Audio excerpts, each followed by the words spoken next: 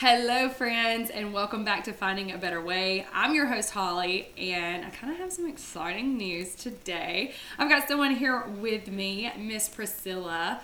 I am so excited to have her on. I know I hyped her up last week. So I'm like, okay, there's expectations. You have to come on and do a great job. No, I'm just kidding. We're going to have some good casual conversation here. I'm so excited that you're here with us today. Make sure that you follow the podcast, subscribe, like, all the things, share it with your friends, and let us know what you think. So I am going to let Priscilla introduce herself, kind of say what she does, who she is, and just why I wanted to bring her on because it's everything about her. So Okay, wow. Okay, so first of all, I am super honored to be here because you are such a cool person, and I just am so excited that I get to be here with you. Second of all, let me go ahead and cancel out any expectations for anyone who's listening. Let there be no expectations because I assure you that I will not meet them. But I am Priscilla, and I am one of the co-founders of our organization called It's Not Over, and I have 6 children. Ages 16 down to 5. I have an amazing husband that we've been married for almost 20 years, minus about 6 months when we divorced that one time. So yeah. I told y'all she's cool, okay? Listen, she gets us. She's our people. So that's probably the most interesting things about me. Well, maybe not, but it's at least those basic things about me. So we've got lots and lots of things planned out. We are hoping that we can just fall into some good conversation because, listen, I think I may have made her kind of be like, what did I sign up for? Typically when I have a guest on, y'all, I have this whole itinerary planned out for us.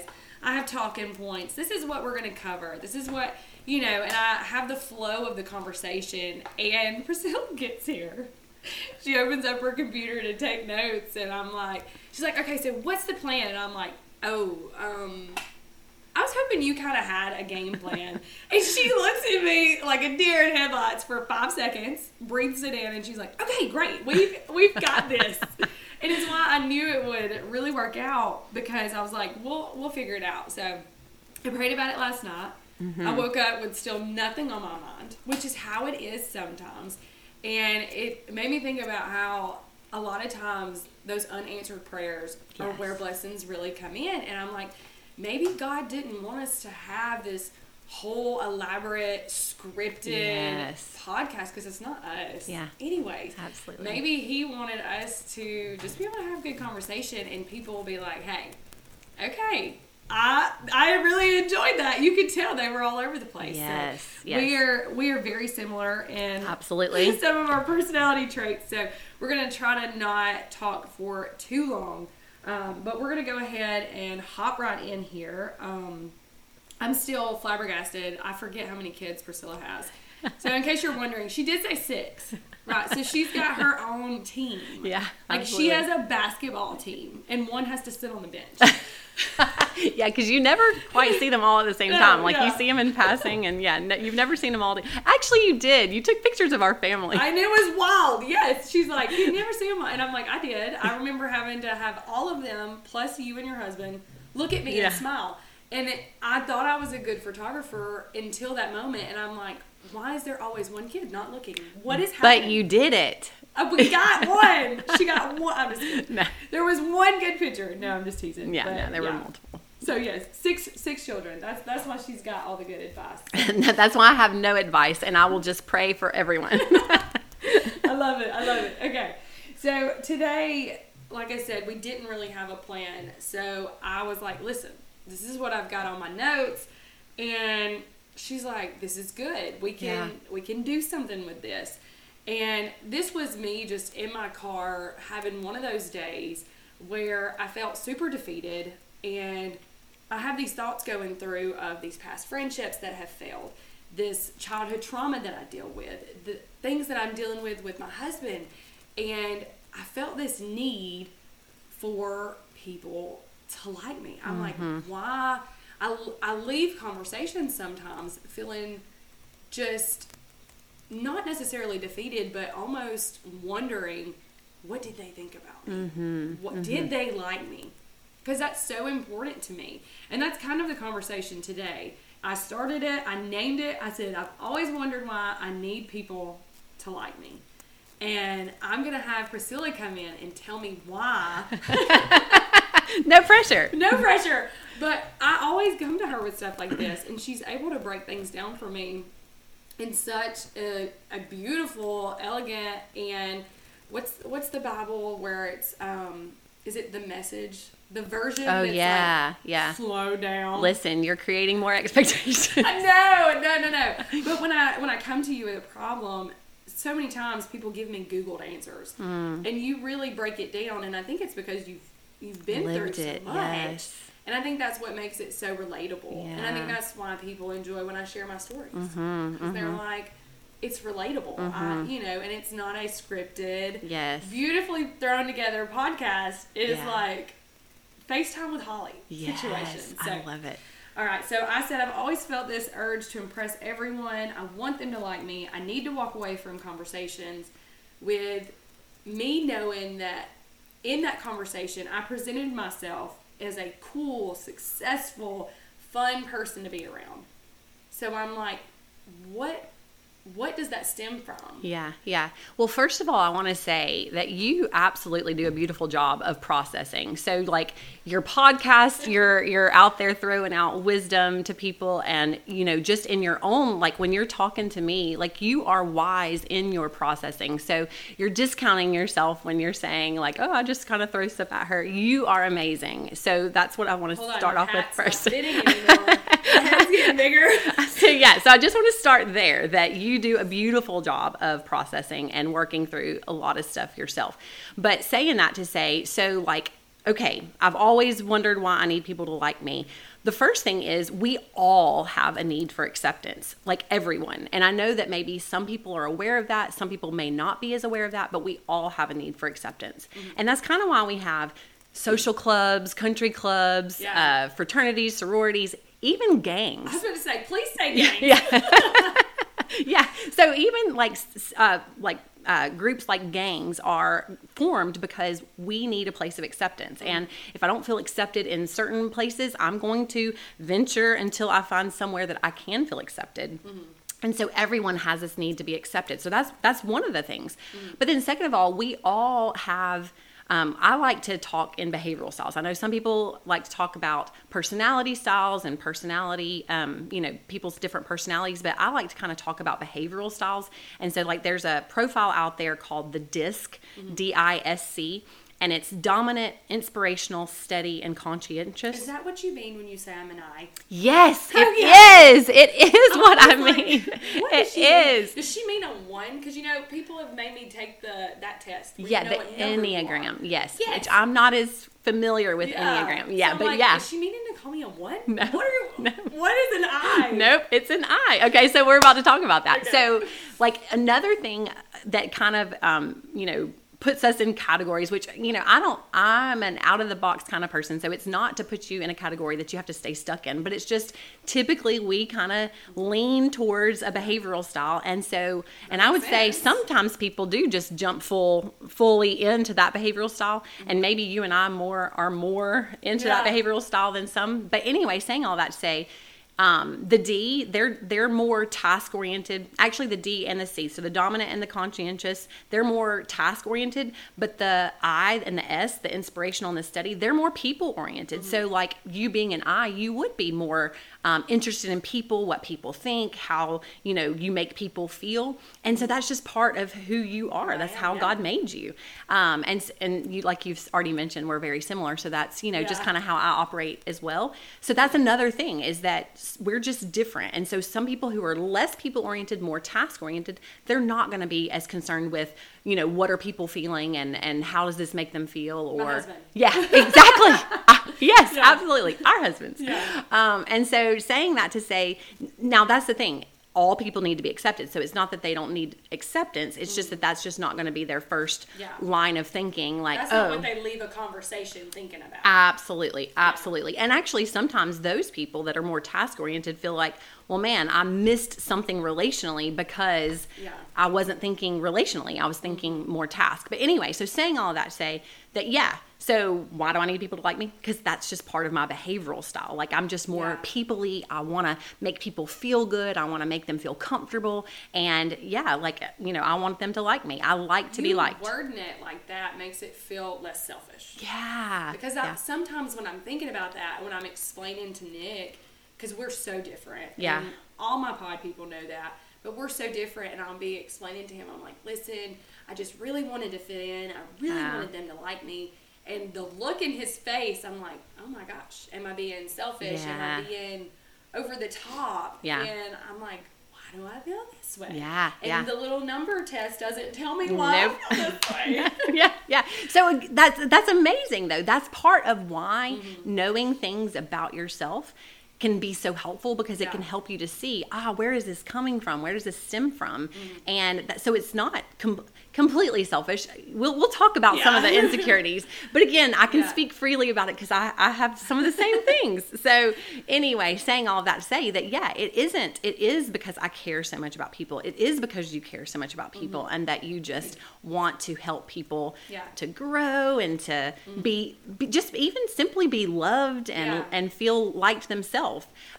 You had mentioned, maybe some things have come from childhood, some traumas. Yeah. So that's another area where we want to kind of talk about, because some of this stuff does kind of get into some insecurities where it's like, okay, things that happened in my childhood has made me feel like maybe I'm not acceptable. Yeah. Maybe I'm not lovable. Maybe I'm not likable. And so those insecurities actually do drive us to have some of these feelings too. So I think you and I had kind of talked a little bit before we started the recording about how, there's some positives, and as long as I'm doing it with this motivation of I want to love people, it's amazing. And it doesn't exhaust you, and it doesn't make you bitter or angry. But if you're doing it because I don't feel lovable or I don't feel acceptable and I need people to like me so that I can survive, that's where we're kind of stepping into, okay, this is more about me. This is more... I'm hiding from her. I'm trying to. No. My toes hurt. No, but this is so good, which that's another thing. Let me just say, whenever I say so good and I'm talking about trauma and crisis, it's because I see the light at the end of the tunnel, and it is freedom. It is amazing. Yeah. So anyway, but so kind of going back to that childhood stuff, we're born with 3 fears. Okay. We're born with the fear of falling. If you'll recognize babies, even they will kind of startle when they feel like they're falling. The fear of loud noises, because again, when a baby hears a loud noise, they might start crying. And the third one is the fear of abandonment. Isn't that insane? Okay, so babies aren't developed enough to understand, okay, I need your connection, I need your love or whatever. But they know, okay, if my caregiver does not come back to feed me or to change me or to take care of me, I cannot survive. That and again, makes sense. I know, it's crazy. So that's the 3 fears that we're born with. So the fear of abandonment really is real. So when, that statement, why I need people to like me, well, because we all are born with a fear of abandonment. Yeah. And as a child, we truly do need people to like us because we need them to come back. Yeah, we need people because if they aren't there, then we don't survive. Yeah, exactly. So that's where that comes from. But into adulthood, what happens is that we have these things that have been confirmed in our lives throughout our childhood. So typically our attachment style, that's kind of where I'm going with this, is formed by the age of 2. So by the age of 2, you kind of have these insecurities or security. There's 3 different types of insecurities that you might have, and there's one security. So you can either have parents that show up for you, when you cry, they take care of you, they're there for you, just anytime you need them, they're present. Yeah. But then sometimes that doesn't happen. And I've even thought, which this is not a child podcast, but I've even thought, man, I did some of the cry it out with some of my kids, and man, I wonder how that affected, their. I think about that all the time. Yeah. So I do wonder, does that contribute to their fear of abandonment, that like I legit left them in their cribs.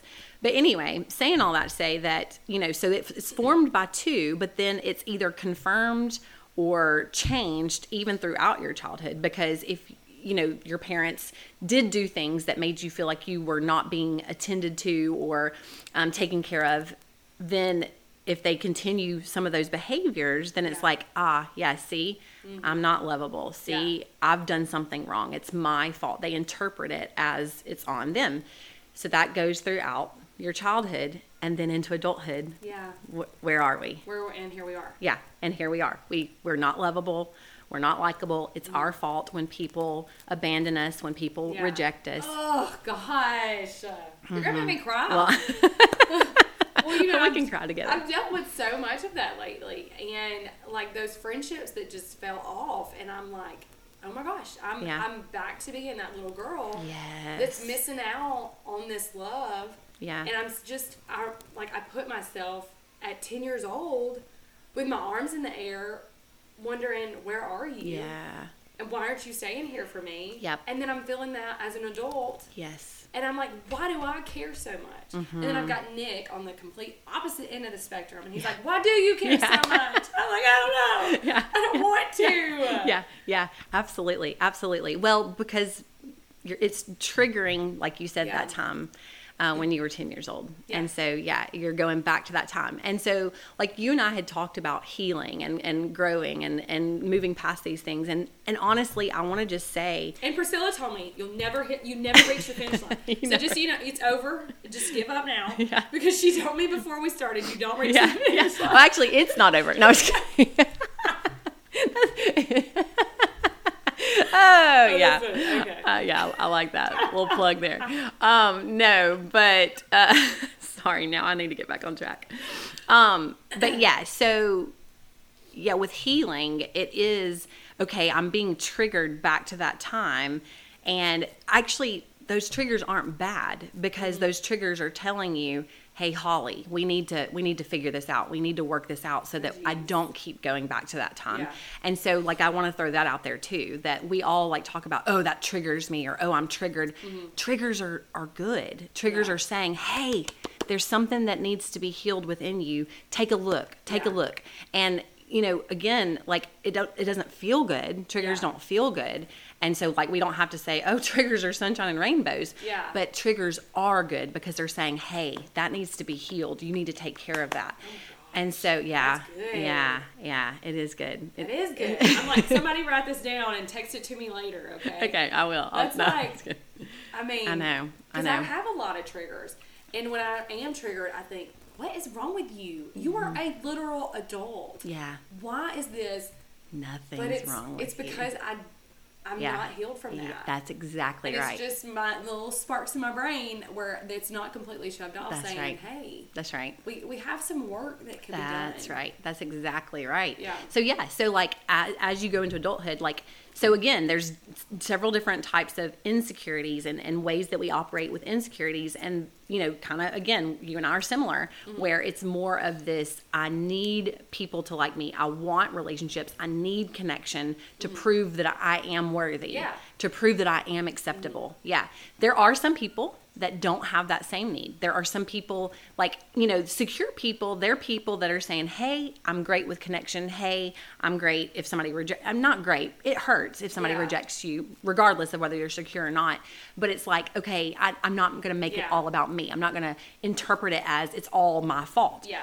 But like the other insecurities are like, okay, well, because I just fully believe people are going to reject me, I'm not even going to try. Like, I'm not even going to try to connect with people. And I say that, like, to some extent they will, because everyone needs connection. Everyone needs acceptance. So, like, there's something in them that's trying to connect and trying to be accepted, but, like, superficially, consciously, they're like, I don't want it. Yep, I don't need it. Yep. Yeah. And actually they think, well, I'm not even good for a relationship anyway. Like, I can't really contribute much to a relationship anyway. So, like, it's best that I keep my distance, at least emotionally. Now, these people are all up in groups and have friends, sometimes, but, like, emotionally they're disconnected. They stay disconnected. Yeah. And then the last one is kind of a blend of the two, where it's like, okay, I know I need connection. I really desire connection, but I don't trust connection. And so it's like kind of like a back and forth where it's like, okay, I desire connection. I want connection. I need connection. But man, when they give me connection, why? Why are they giving me connection? Can you have multiple? Like, well, so the first one I was like, okay, I relate to, but this one also, yeah. So it is a spectrum, okay, and then also it's different in different relationships. So it's not like it has to be the same through and through. So like one of the assessments I use, it measures your mom, your dad, your spouse, and then others, so that you can kind of see, like here's how I operate with one, here's how I operate with the other.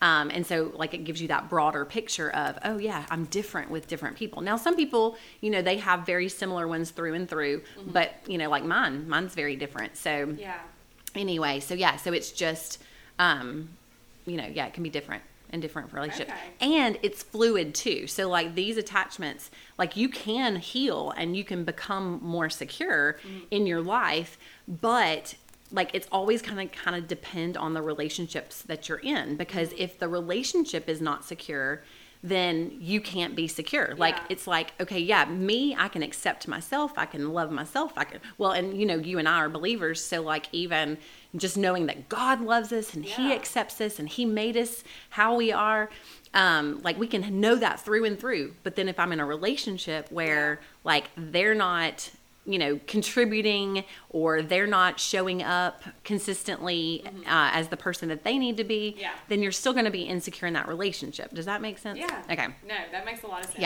Yeah. So it's kind of cool because it is something that you can heal, but in a relationship, it has to kind of be healed in that relationship. Yeah. So it's pretty interesting stuff. Yeah. Well, you said something earlier that kind of struck my attention. You said something about attachment style. Yeah.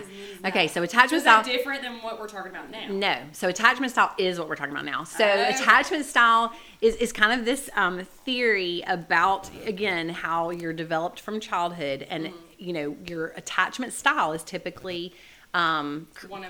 Those. Yeah. Well, it's one of those. It's formed by the age of 2, and so it's one of those. And I'll just kind of give you those then real quick, since we are calling it out. It's secure, anxious, preoccupied, fearful, avoidant, and dismissive, avoidant. So obviously the anxious, preoccupied is the more anxious one, clingy, wants relationships, wants connection. The dismissive, avoidant is the complete opposite, where it's like, I don't need you, you don't need me, I'm fine without people. Again, may have friends, but emotionally distant. And then the fearful avoidant is kind of that back and forth, where it's like, okay, I know I need connection, but I really don't trust connection. And, like, I want you to say that I love you, and I want you to say that you're going to be there for the rest of my life. But when you say that, I don't really believe that you're going to do that. So that's the labels for all of those. How do I find out where I fit? Okay, well, I can give you an attachment assessment. Oh, really? It's a test. Yeah. Failed. Well, it's because again, it's a graph, and so like you can be on the line, you can be straight up in this. Like I was straight up in the center of anxious, preoccupied, and I'm going to throw Jordan out there. Oh, no. But anyway, Jordan was straight up in the center on dismissive, avoidant. So we were complete opposites. Yeah. And so, like I was telling you earlier how, I was playing Monopoly and he was playing Scrabble. Oh my gosh, you gotta tell them that. I cannot even. Okay. So I'll just go ahead and throw Nick under the bus since you're throwing Jordan under the bus. Me and Nick had a bicker last night. Is that the word? Okay. A little tiff. Well, just a little teeny tiny tiff taff. Okay. And like in retrospect, I'm like, what was that even over? Like I'm sitting here spiraling, wondering what it is even about. And I said to Priscilla, I'm like, this is what Nick is sitting there thinking. Here's what I'm sitting here thinking. But here's what I'm sitting here thinking that he's thinking. And she says what? Yes, I said, well, no, he probably wasn't thinking what you were thinking he was thinking at all. Yeah, Nick, she did have your back. It's that he was probably playing Scrabble and you were probably playing Monopoly. Oh my gosh. Yeah, so a lot of times that's what we do, especially as the anxious, preoccupied. We want to tell the story that, oh, the way that they're treating me, if I were treating somebody like that, that's what I would be thinking. Yep. Or the way that they're acting, or the way that they're responding to me. If I were to do that to somebody else, this is what I would be thinking. Yeah. That's not at all what they're thinking. And I'm not saying anytime, but at the same time, like, if we don't know what somebody's thinking 100%, then we need to stop the stories anyway. Yeah, we need to stop assuming. Stop. Because what does assuming do? I know.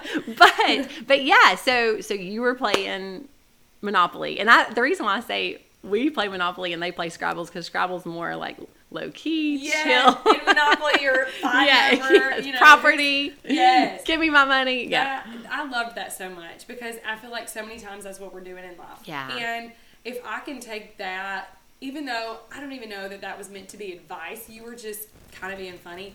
I'm thinking I could put that in so many more interactions in my life. Yes. I'm mad at someone for acting a specific way to me. Yes. And if I can just stop and think for a moment, they're playing Scrabble. Yes. And if it makes me giggle in the moment, it makes me not only think about the different perspectives that people have, but if you're playing one game and I'm playing another, they might be going through something, but I'm so offended. That's right. I'm trying with you, and you're putting up a wall, or you're being hateful. Yes. And you've got me spiraling, thinking what is wrong with me? Yes. When in reality, you're dealing with something at home. Absolutely. So when you said that, it was so funny, but it meant so many different things. Yeah. I love it, because you can. That's good stuff, Because you can apply it to all the things. It really, in all the relationships. It's not just in your husband-wife relationship. No. It could be in all your relationships. Yes. Work relationships. Yes. Co-worker, all that good stuff. Yes, absolutely. Just interactions on day to day. Absolutely. I did tell Priscilla, I was like, next time Nick is like really getting on my nerves, I'm gonna be like, why are you playing Scrabble? And then he's gonna have no idea. Unless he listens to your podcast. Sometimes he listens. Sometimes I know he doesn't because of some of the stuff I say. I'm like, that would have been a conversation. Oh, good. That's so fun. That is super good. That was great. All right, guys. We had like a 25-minute intermission where we talk. I know the whole time we were sitting there talking, I'm like, oh my gosh, I should have just started recording and not even told her. But we're being like real raw and gritty, so we would have had to cut some things out.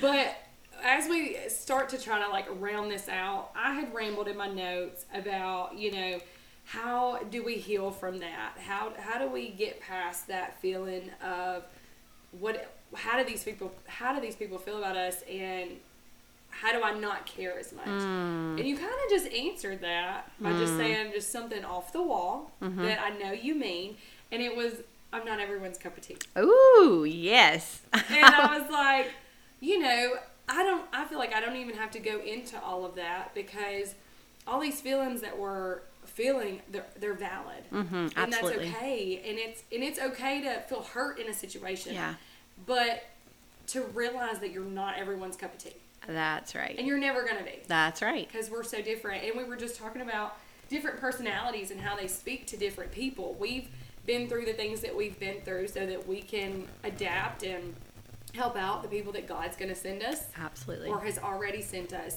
And one of the things that I talked about in my last podcast was the fact that I'm not oblivious to the fact that I was lessons for people. And I know that. Yeah. And I think that made it easier for me to extend grace to those people that I realized that I was lessons, and then they cut me out. Yeah. Because I was not in any form of healing. Yeah. And I was so frustrated with them, and then as I continue to grow and heal, I'm like, they met unhealed completely, Holly. Yes. And I can't really hold that against them. But then now I'm like, okay, well, I'm working on myself, and I'm doing this, and I'm doing this, and you should like me because I'm a decent person, So then when I walk away from conversations, wondering how they felt about me and stuff, I'm like, how do I heal? How do I get past that? How do I leave a conversation and have the mindset? This is going to sound good, right?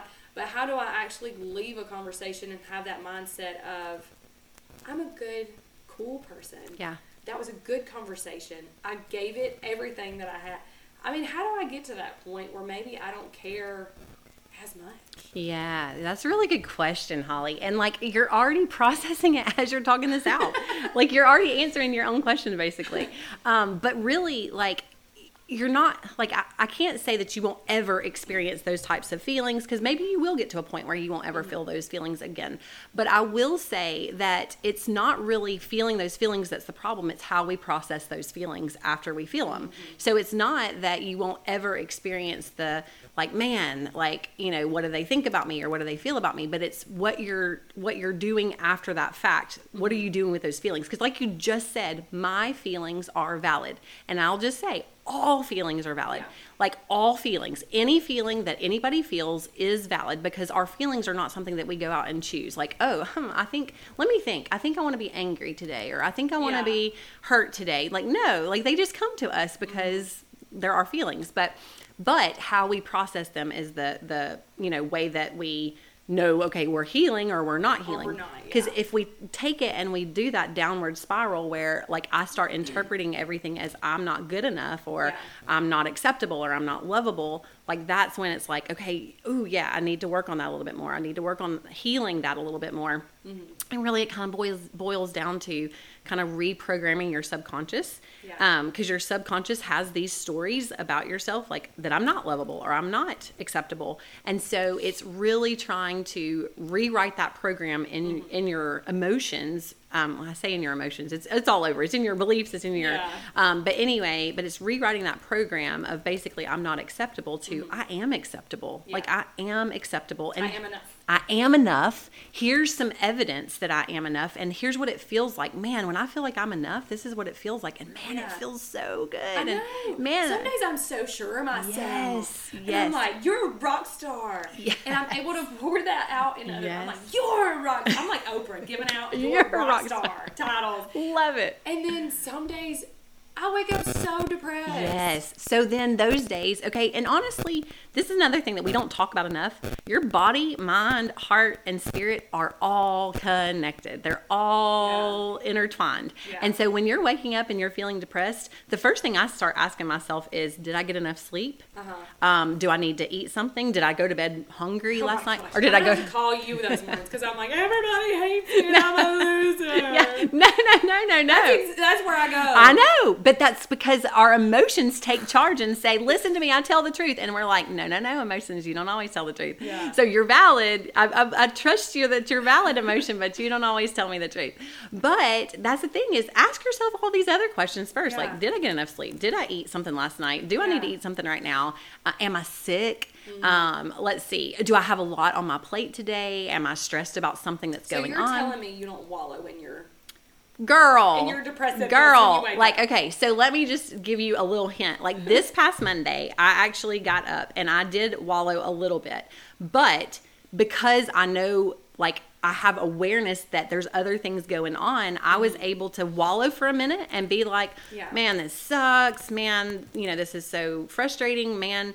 And then I was able to say, because again, I'm a believer. I'm like, okay, Jesus, I am taking my eyes off of you. So now I'm sinking down in this water, and I got to put my eyes back on you and trust that you've got it all. I know. So, like, totally, I am human, and I will be human for forever. Well, not forever, until I'm taken home in heaven. But anyway, I don't know. I'll still be human. But I'm not a theologian. But anyway, saying all that to say that like, I still get in my feels, and that's what I'm saying, is I don't know that that's ever going to go away, because we're human. But how we process can either send us spiraling down or bring us spiraling back up. That is beautiful. Yeah, that's such a good way to look at it, and it makes me feel. It's not that I'm happy that you get down, but to hear, like, just to know where you're at, and to hear the way that you explain things and talk about things, but to hear you say. You woke up on a Tuesday and was like, this sucks. Yeah. You know, and wallowed in it for a minute makes me feel more human. Yes. Yeah. Well, because you are. We're all human. And I forget. And I want to be able to change that perspective. See, I'm at a point where next day I can be like, oh, girl, you're crazy. Yes. That was just a bad day. Yes. We're not going to turn it into a bad week. Yes. 2 years ago, Holly would have. Absolutely. Absolutely. And it turns into a bad year. Yeah. So I see growth there, but just to know that you still had that moment. Yes. It sucks. It is what it is. But then to be like, okay, yeah. wait a second. Yeah. I have the power to turn this around. That's right. That's right. And maybe it's that I go to bed at 8 o'clock the next that maybe night. it's that I go back to bed right now. Amen. Amen. I Amen. believe in a mental health day. Absolutely. Well, and like you said, like, you know, it used to be a whole month. And that's so true. Like, you know, honestly, sometimes the bad moments just need to be a bad moment. It doesn't need to be a bad day. But you're right. Sometimes, like the other day, it was a few hours, you know, and I needed my few hours. Yeah. But I didn't beat myself up over that either, because that's another thing, that if we beat ourselves up over it, we tend to stay stuck a little bit longer. So like just the same way that I would love on a friend and say, girl, it's okay. You know, it's okay that you're grieving this. It's okay that you're sad about this. It totally makes sense that you're frustrated about this. But okay, now let's focus on the truth. And you're able to do that for yourself now. Absolutely. There was one time that I can remember. I was so depressed, and I was in this house in my bathroom, and I remember looking in the mirror and being like, you can do this. Out loud. Out loud. There's power in words. Amen. You can do this. God has got you here. Yeah. He will get you through it. That's right. And I remember feeling this weight lifted for me. Yes. But do you, just as my personality type, okay, it was so cringy for me that I'm like, I will never do that again. Like, okay, have I got to a point where I'm crazy? I'm literally talking to myself. But I will say, saying that, looking myself in the eyes, saying what I would say to you in a moment where you come to me and maybe you were in the same position, like, the words have power. Yes, they do. Especially when we speak them to ourselves. Absolutely. And I feel Absolutely. like we've got to be bold enough to do it. Yes. Well, because honestly, and you've touched on this in other podcasts, if we can't show up for ourselves, then we're not really going to trust that other people are going to show up for us anyway. And like, so when you say you can do this for yourself, yes, that does not discount the need that we have for connection with other people. Oh, absolutely. So we totally need our people that can say it to us too. But we've got to be able to say it to ourselves, because I feel like if you can't say it to yourself, when other people tell you, you don't believe it. That's right. That's exactly right. But then you get to that mindset where you're like, okay, and then you hear other people say it, and you're like, okay.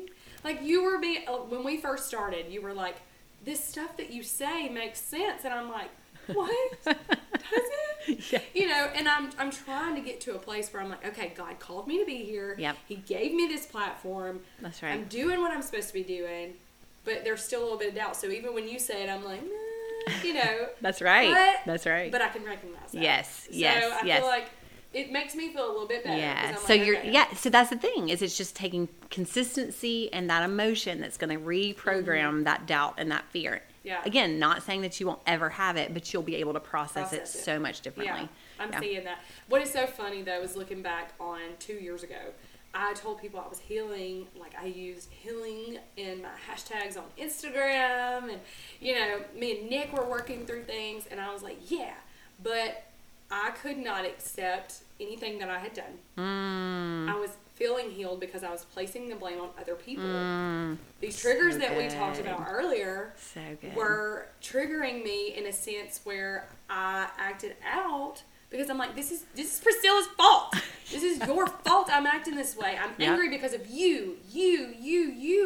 And it was very humbling once I actually started to heal. Yeah. Feeling, okay, maybe it's you. Yes. Maybe you're the problem. So good. Well, and that kind of goes back to shame, because when we're ashamed, we're going to try to run from what we do and what we've said. I didn't see. I was so mad. Yeah. That I could not see that. We're blind to it. I had someone out here telling me, okay, well, you know, you did. Nick, God bless him, is like, well, you did contribute. And I'm like, no, I didn't.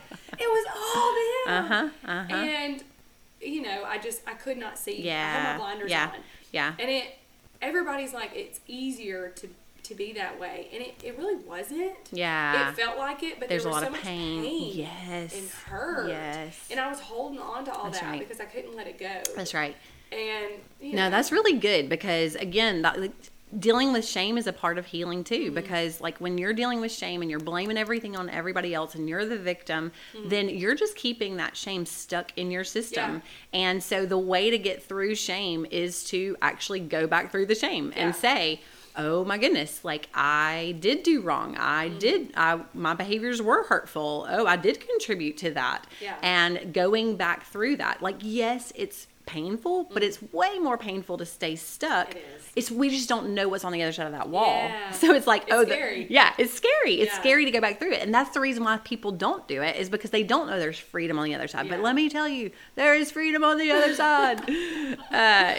So go through your shame. Admit, I'm screwed up. I've done really, really wrong things. And I mean, that's kind of like, which we haven't even gotten into my junk, but like, that's kind of where I found myself, was I had done a lot of wrong things in my marriage, and being able to finally confess those things and take ownership of those things.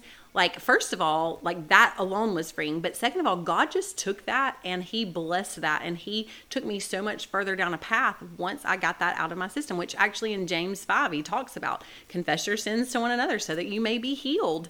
Like, I believe that that's what he does. That's the supernatural piece of that confession, and saying, I screwed up.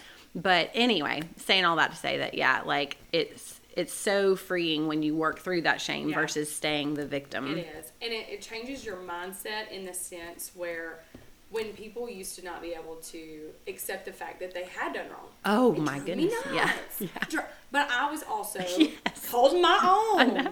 So I'm holding water, they're holding water. I mean, it's just, there's a dam between us. That's nothing. Right. And now I'm in this headspace where I can still see that behavior. And I'm like, I see you not taking accountability, but it is not keeping me up at night. Yes. That is on you. Yes. Oh, that's freedom. It is. Yeah, that's amazing. It is, and I don't even realize it until I say it out loud, but I can look at someone and see things, and I'm like, I hate that for you. Yeah. We're small town, so we say, bless their heart. Bless their heart. It is such a, it's a middle finger. It is.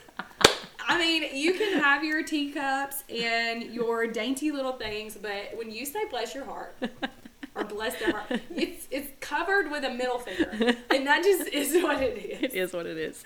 And that northern people know that. Yeah, I know. They bring it up to me all the time. Like, wait a second. That is, I know. They're like, that's racist. And I'm like, it is. It truly, but we don't. Yeah. It's just, it's a part of our vocab. Yeah, that's right. So, that's right. That's funny. Okay, so we're going to round out. I have a couple of just off the wall questions. Okay. Because I knew we'd get kind of heavy. So I'm hoping that people have cried. Yeah. I'm hoping they've laughed. I'm hoping they want more. I'm hoping that they're like, please make her come back on. But I'm like, we'll end it with some lighthearted stuff. And I say that, and you could have some answers that are like, oh my goodness. Okay. So totally off the wall from anything we've been talking about. Okay. Do you spend or save? Oh, I am a spender. Now, okay, let me tell you. I am a spender in, what's the word? Remission? Can I say that? Because, like, my heart is a spender. Like, I am a, spender all the way. But, first of all, when Jordan and I got married, I had a lot of debt. And he is a saver. So, he's like, whoa. If you want to stay at home when we start having children, then we've got to get this debt paid off. Yeah. So, for 2 solid years, I did not spend money on anything that was not a necessity. So that really, obviously, that's a game changer. Yeah, it reprogrammed me in a big way. But, and then also we've had times in our marriage, like right now, where it's like, okay, we're having to be a little more frugal. But my heart is a spender.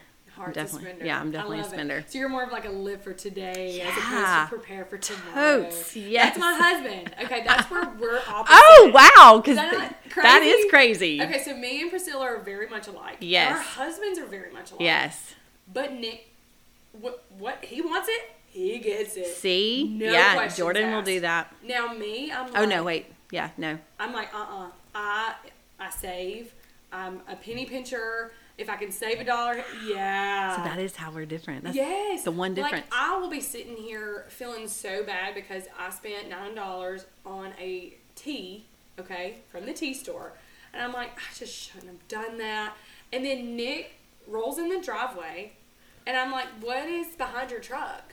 He goes, oh, it's a mini bike. And I was like, okay, why is there 2 of them? Oh, I got me one, and I got our oldest kid one. And I'm like, I'm going to divorce you. That is hilarious. Yeah. So why is there 2 of them?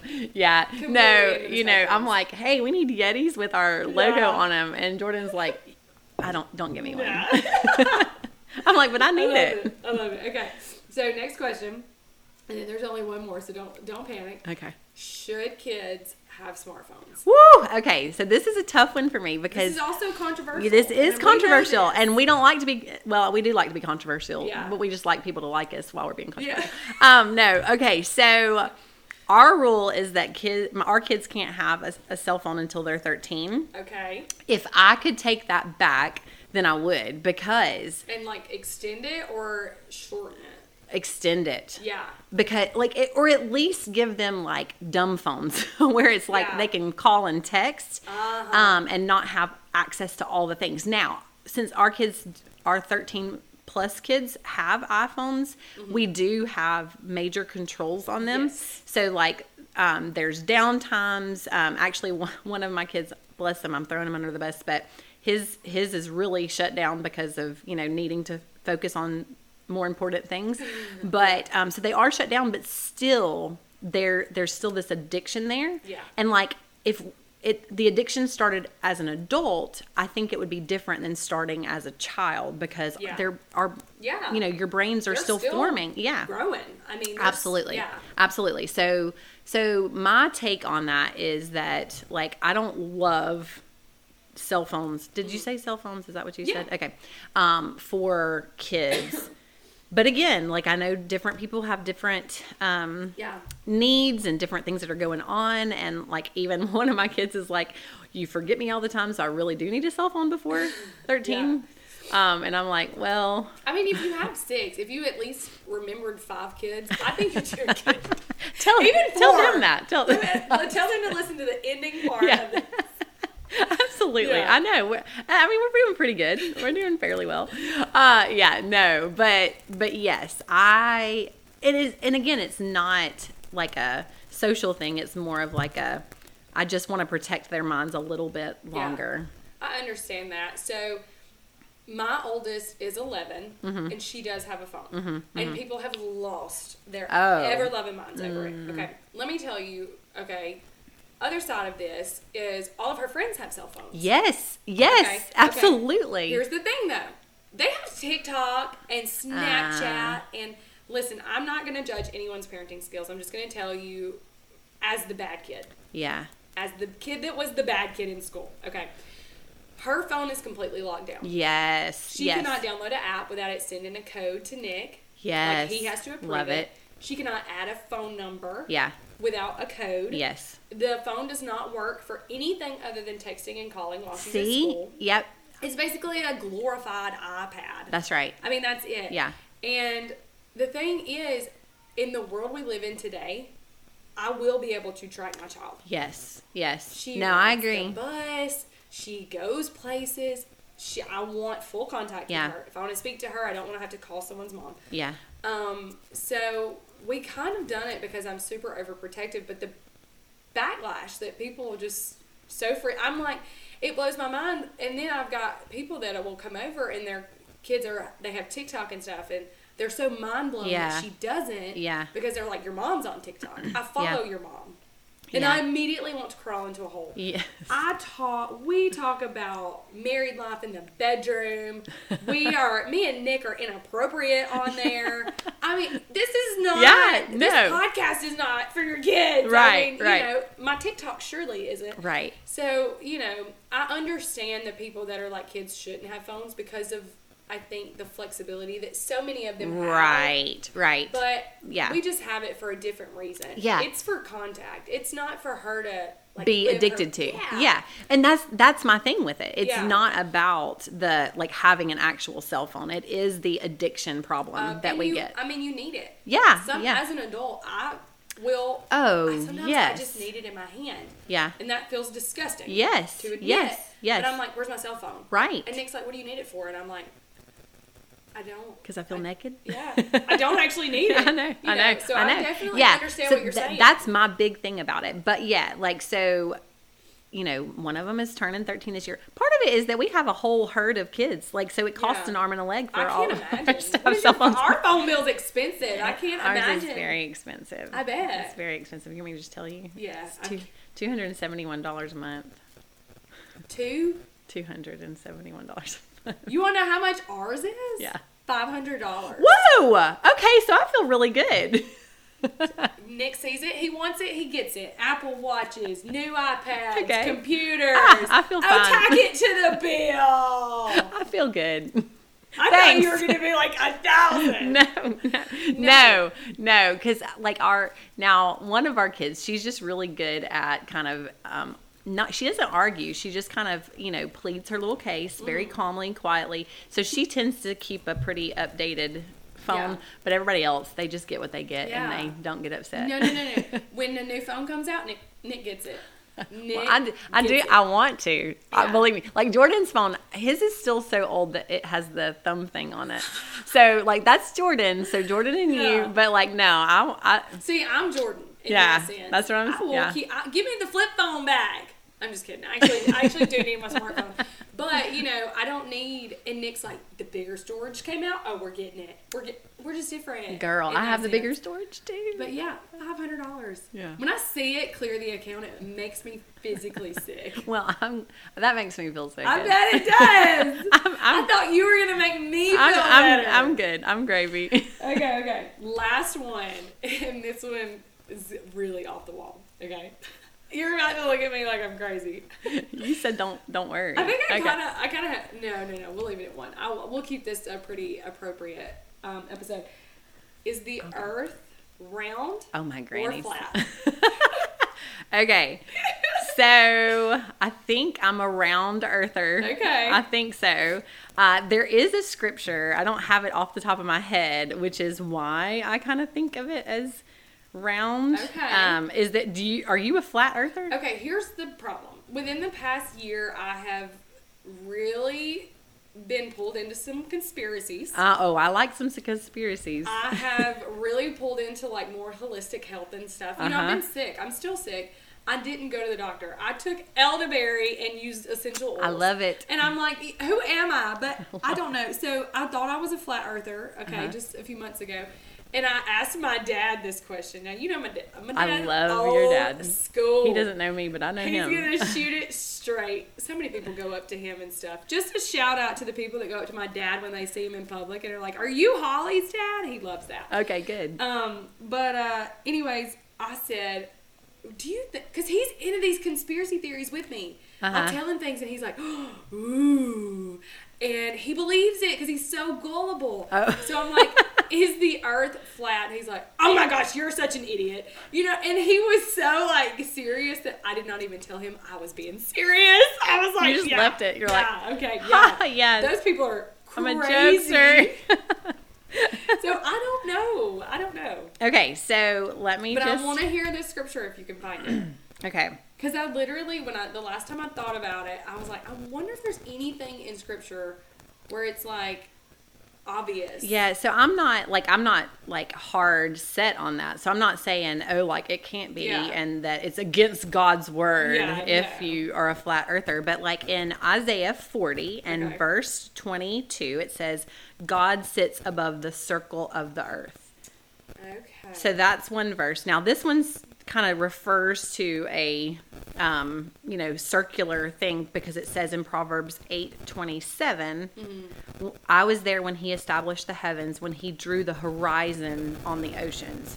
So again, that doesn't really say it's a circle, but anyway, kind of points to like a horizon. Yes, a roundish thing. But again, That's the only thing Yeah. that I have that would point me to Believe differently. Yeah. So other than that, like, again, I don't think it's a biblical thing that if people think it's flat, that it's like, oh, You're against God. Yeah, no. Well, I don't really know where I stand on it. I think it's fun. Yes. Because so many people do get so fired up about it. People But I'm get like, fired up about how all have things. I been my whole life thinking that the earth was round, and there's literally people out here that are willing to die on the hill that the earth is flat. Oh, but people will die on the hill of a lot of things. I know. Listen, I have my heels. I have my heels too. I have my heels, I'm not gonna lie.